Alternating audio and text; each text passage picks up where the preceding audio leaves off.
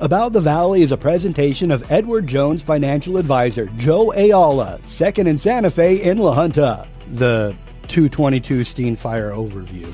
We had 14,000 views on that live stream of that historic building. That's right. And 1892. And that was a piece of our history. That was a piece of our history. It was originally with the Santa Fe system when they first came here. That was the hospital until they built the Santa Fe hospital. Mm-hmm. And then the nurses would live there. The superintendent lived there. They had a tuberculosis center. At one point in its history, it's been remodeled numerous times, and that's kind of what got them in trouble. Was they capped off one of the 3 chimneys inside of the attic that served that building, and the guy didn't know it. Yeah. So, yep.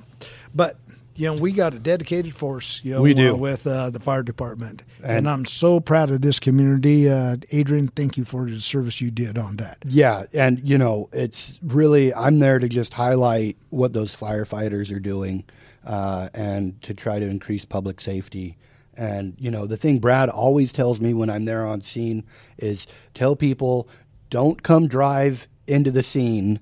You don't need to come look at it. You can watch that live stream and get a great view of all the angles. Better view. Yep, yes. Exactly, because they aren't going to let you get close. You're going to have to look down the street a couple blocks away. And it did disappoint me to see people come out to look at it. Yeah. I understand wanting to. I'll tell you what, we had a lot of businesses, a lot of individuals. They gave food to the fire department. They were there. Yes, they did. It just proves to me what kind of community and we have. When I say community, I mean the community at large, all southeast Colorado, because we had Rocky Ford fire personnel here. We had Sherall fire personnel here. We had the state personnel on site. They were helping us. We had additional calls, during that fire, and they covered those calls for the community.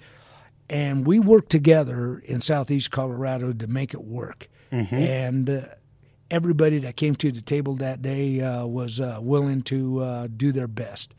And we will be willing to do our best into other communities too. So we're all in it together. Even when it was 8 degrees and a wind chill of negative 12, that was cold. It was painful. And it was hard on the equipment, too. Yep. So it was really cool watching that oxygen machine from Rocky Ford that they brought up where it refills their oxygen tanks. Yes. And it's like you hear this constant beeping all over the place when you're at a scene like that, and it's because their oxygen tanks are getting low, and it's reminding them to change out their tank. Yeah, and it was really cool watching them load them in and refill them right there on the spot, so they could keep those firefighters equipped. That's right, and to have enough firefighters on the scene to where you could relieve somebody that's up on top of that ladder that was fully extended, get up into that roof, and going down because you're out there exposed, you're getting wet, it's tough on you. Yeah, all you had to do was see the frozen trees to realize that firefighter has got to be frozen too, because he's getting the overspray from the other guys. At one time, they had 4 or 5 hoses all hitting it at once, and they were all getting overspray. All of them, yeah.